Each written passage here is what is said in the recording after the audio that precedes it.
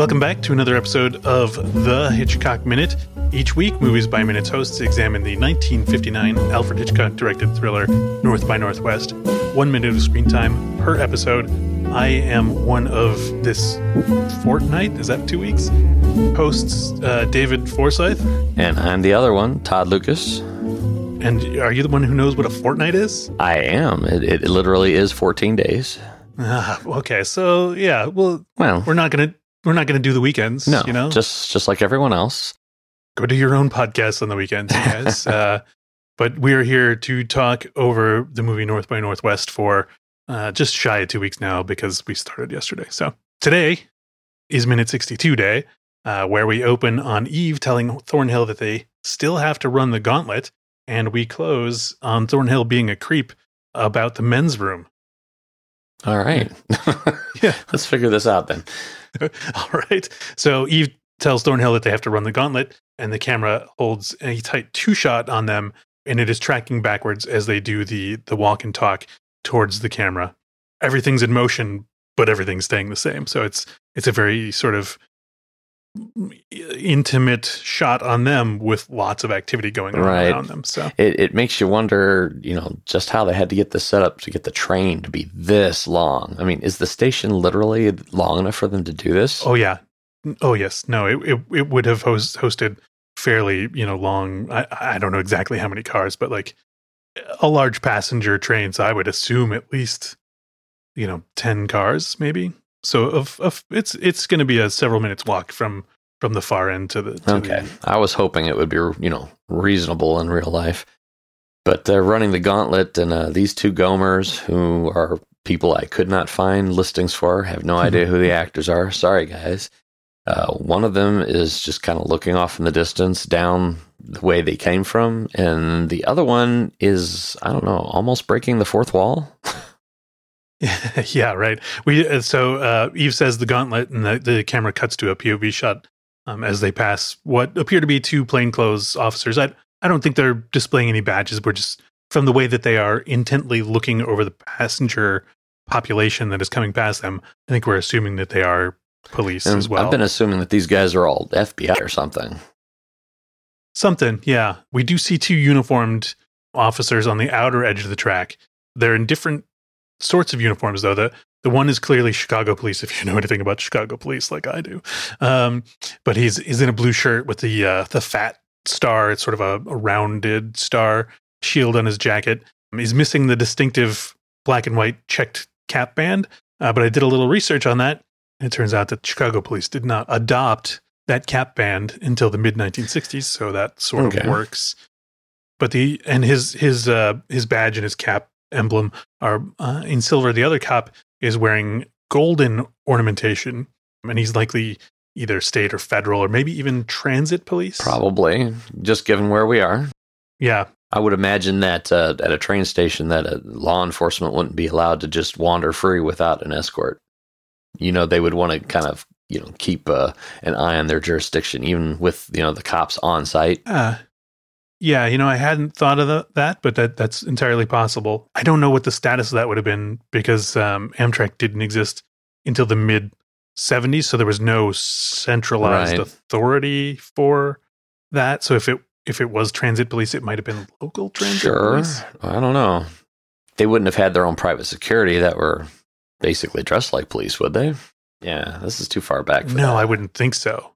His cap emblem has an eagle on it. Which makes me think it might be federal, but that's just a guess. Yeah, it's got to be federal. I bet you there was another agency involved. Yeah, interstate transit like this, and Chicago being very near a state border, being literally on a state border with Indiana, a lot of interstate travel and commerce there. So I wouldn't be surprised if it was federal. Now, did LaSalle Street Station actually do any kind of like commercial trains? Not passenger, but like cargo trains, or was there part of a complex nearby that did? I would venture to say no, based on its position in the city. At least not at this time. The city is pretty well developed in terms of a lot of commercial traffic, train traffic especially, and truck traffic being sort of segregated to different parts of the city, where this is very in close to what's called the Loop, or the downtown part of Chicago. So I would assume this is going to be mostly for people moving at this point. I suppose it's not impossible that there was freight, or light freight maybe at this point, because some of these buildings do look a little warehousey, retail-y maybe right by there. So I wouldn't put it past them to have some sort of light offloading situation right there. But I don't really know about this specific time period. If this were today, no chance that there's freight coming in there. It would all have been in like secret underground tunnels. That there are 3 to 4 vertical levels to Chicago, and things like utilities and freight are all in the sub basements. So we cut back to Eve and Thornhill as they walk and talk. Thornhill struggles with the bags a bit more, states that he doesn't normally mind carrying a load. I'm accustomed to having a load. As to what she's got in her bags. She breaks out her degree in sass again and says bowling balls naturally. And he says, "Oh, naturally." It sounds a little Looney Tunes to me. I mean, that's the only thing I can think of for a few seconds after she says it's bowling balls. I mean, sure. I don't know if it's meant to be flirty or not. They have very much a like, we're doing things, but we can't show it because we're being nonchalant, or she's being a lot more nonchalant than he is. It's almost like she's daring him to break character and get after her for her remarks. Just egging him on. Yeah, she gets a lot of like sultry eye movements back and forth, but that's like the rest of her face is fairly deadpan. Well, she's good at this. Whatever this is. Yeah. So Thornhill then, his next question is about the whereabouts of his suit. Which one of these has He my tells suit him it's in it? crammed into the smallest bag, which is tucked under his arm. And the ungrateful reply comes, "Oh, thanks. That ought to do the suit a lot of good." Yeah, what was he expecting her to do? Yeah. Here, I've put it in this men's attaché that I don't have with me because I'm a lady who traveled by herself on a train. Mm-hmm. Yeah, I don't know what he thinks is going on here, but it's all highly unusual. And the fact that he's getting away with anything, he should just be grateful for it. Yeah, you got to think that she's the brains behind all this. And actually, she will prove that in the next bit of here, because she sort of shifts the focus back to the mission at hand, which is finding Kaplan, right? Finding the do we know that Kaplan's fake at this point in the movie? Yeah. I didn't take that. Me neither. You find that out. When do we actually see the people that are behind Kaplan? We see them pretty early, don't we? Yeah. Like maybe around 30 or 40. I think so. I think we know at this point that Kaplan is a fabrication of the government.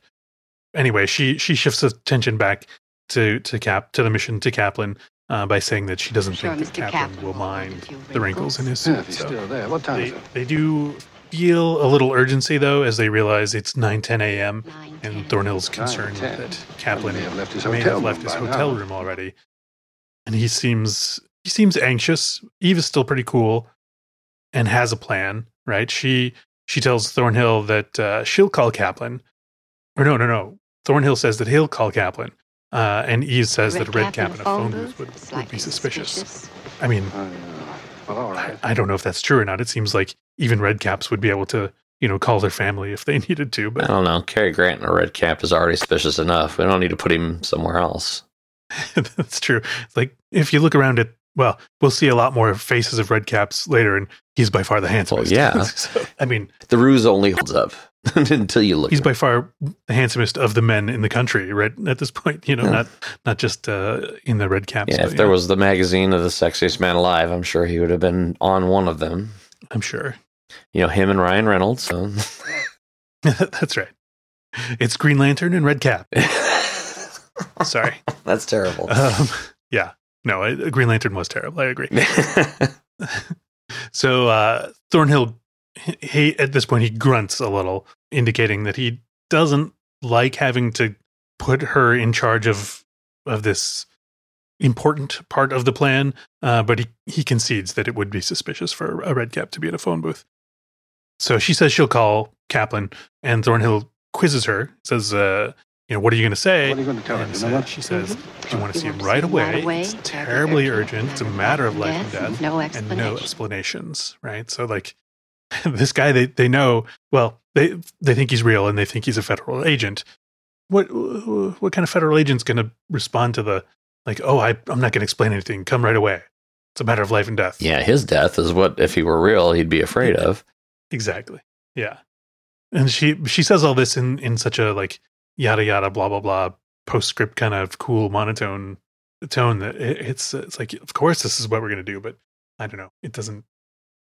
It all sounds suspicious. It does. It makes you wonder if Thornhill is like, he hears the way she presents it and goes, oh, yeah, well, obviously, because he didn't know what he was going to say. He was just going to get on the phone and look, I'm a successful man. I'm just going to take care of this because it's just me talking on a phone. And what could go wrong?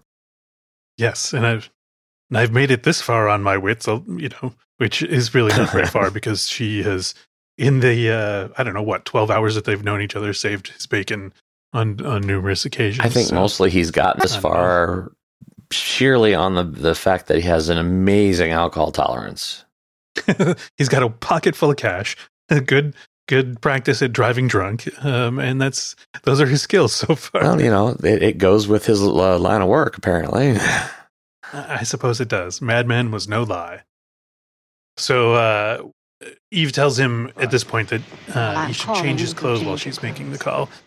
He gets a little snippy and says, where do you propose I do that? In Marshall Field's window, which is a nice local reference, by the way. Marshall Field's being a Chicago-based department store. I suppose it was, I don't know if it was nationwide or just Midwestern-wide at some point, but it was... it was definitely here in St. Louis when I was a kid, so... Yeah, so it was known far and wide, but the Marshall Fields branch that he would have been talking about would likely have been the State Street branch, which is the big downtown flagship, 7 stories worth of everything you could want to purchase. It's about a 15 minutes walk away, so he either doesn't know his Chicago geography or he's just being a dick. I think it's both. I'm pretty sure. Well, I was going to say I'm pretty sure it's the latter, but yeah, it could be both. He's from Manhattan. He doesn't give a crap about Chicago. As far as he's concerned, he's in the boonies. Yeah, it's did they call it train over country? Probably not. No. No, because you don't train over anything. But when I was looking up this train line, this train trip from Manhattan to downtown Chicago was about a 16-hour train ride. So can you imagine I don't imagine anyone made the New York to Los Angeles business trip very often, like they do these days. But take you most of the week just to do it and recover from it. So yeah, exactly. Well, that's except you get to sleep in the upper bunk with the attractive blonde ladies. So I'm pretty sure most tickets don't come with that. Oh, really? Just his. Yeah, I just assumed. Just his. Okay. All right. Well, never mind then. And mostly because he's Cary Grant, so right. I have zero claim to that. So. And he doesn't. You get a certain amount of sitting down at the table with strange ladies and not being called a creeper and kicked out right away when you're Cary Grant. This is true. So I can't even walk past people without being called a creeper. So. Hey, you creep! Keep walking. Yeah, that's what I was doing. I was just walking. Yeah. So Eve tells him that she was thinking, or what she says, I sort of had the men's room in mind. And Thornhill, being the pervert that he is, drips a, did you know? At the end of the minute, because apparently he thinks that the men's room at a busy train station is everyone's idea of a sexy rendezvous. And we'll find out shortly that that's nowhere near the case. So nowhere near the case. The men's room scene, I mean, it is fairly entertaining, but not in the sexy rendezvous sort of way. Yeah. So can't even imagine there was a space anywhere in the train station that would have been okay for that. So yeah, no, no. In 1959, a woman stepping into the men's room in a public place would not have been looked upon as the, oh boy, look at that sort of titillation. The cops probably would have been called into the restroom immediately. And they are crawling all over this place today. Right. They are in several different uniforms and non-uniforms and all those sorts of things. So anything else exciting to talk about in this minute? I think it's been a lot of walk and talk. It's been a little cop looking. It's definitely been a long walk. It's been a long walk. Yeah, that's true. We have had 2 consecutive minutes that consisted of mostly train walking. And I think that's entirely appropriate to show. I think it would take you several. I mean, just walking through Penn Station along the length of a commuter train, which is not going to be as long as one of these cross-country passenger trains. If it took you 3 to 5 minutes to walk the length of it, that would be completely normal. So I think we're still in the spec of real time here. We're not compressing, or what's the other direction of compressing? Extending, yeah. It doesn't look like there's been no noticeable, like, them backing up in the walk. I've been watching the scenery, making sure that they're not actually, cutting on any of these camera reverses and backing them up and starting again. Yeah. And we do see a lot of activity come behind them, right? We see when they first get off the train, we see a lot of like open view of the end of the train station where you can see Chicago, and some baggage handling going on. Right. And as they progress further, you see more passengers disembarking and filling in the space. Yeah, there's a lady directly behind them and between their heads wearing a dark dress, and she's got probably, it looks like a white coat and a silver purse in one arm and a blue bag dangling from her other cosmetics hand. bag.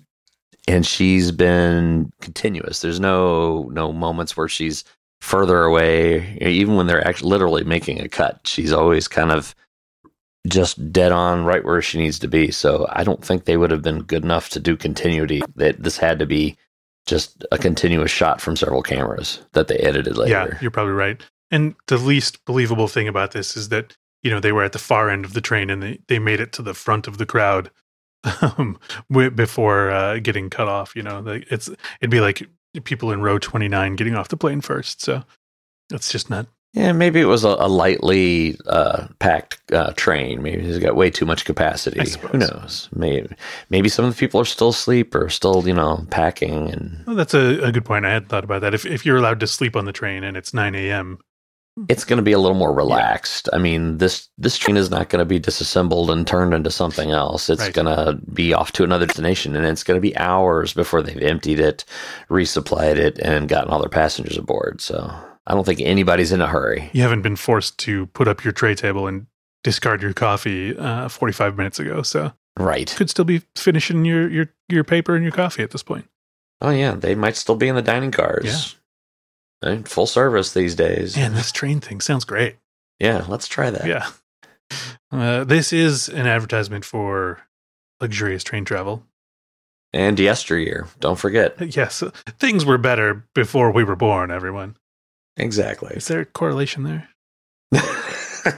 I'm hoping that it's a coincidental, not causal. Okay, all right, perfect. All right, well, that's about all I had. We could probably wax poetic about steel beams and sides of trains if you want, but let's save that. I do like the steel beams. Yeah, well, they're painted silver and they got all the rivets. I love the rivets. Oh God, such good riveting. Well, we'll save that for Rivet Minute. Wait, Riveting Minute? No, Riveting Minute. Yeah, I don't know. No. All of these minutes are riveting. Exactly. Yeah. Let's wrap it up then and tell everyone that you can find the Hitchcock Minute podcast on Apple Podcasts. This is the first podcast I've done post iTunes, I think. That's weird. We don't tell people to find us on iTunes anymore. That's true. Anyway. It's been a moment since that happened, but yeah. Yeah. So find us on, the notoriously buggy Apple Podcasts app on your iOS device, or on the old Google Play, which is probably just as buggy. I don't have a horse in this game. Or on the main site at hitchcockminute.com for those of you who like the old school going to places without apps. You can connect with us on the social medias at us and all of the other hosts for all the other minutes, at The Man on Washington's Nose on Facebook, and on Twitter at Hitchcock Minute. And then join us for minute 63 of North by Northwest tomorrow on Hitchcock Minute.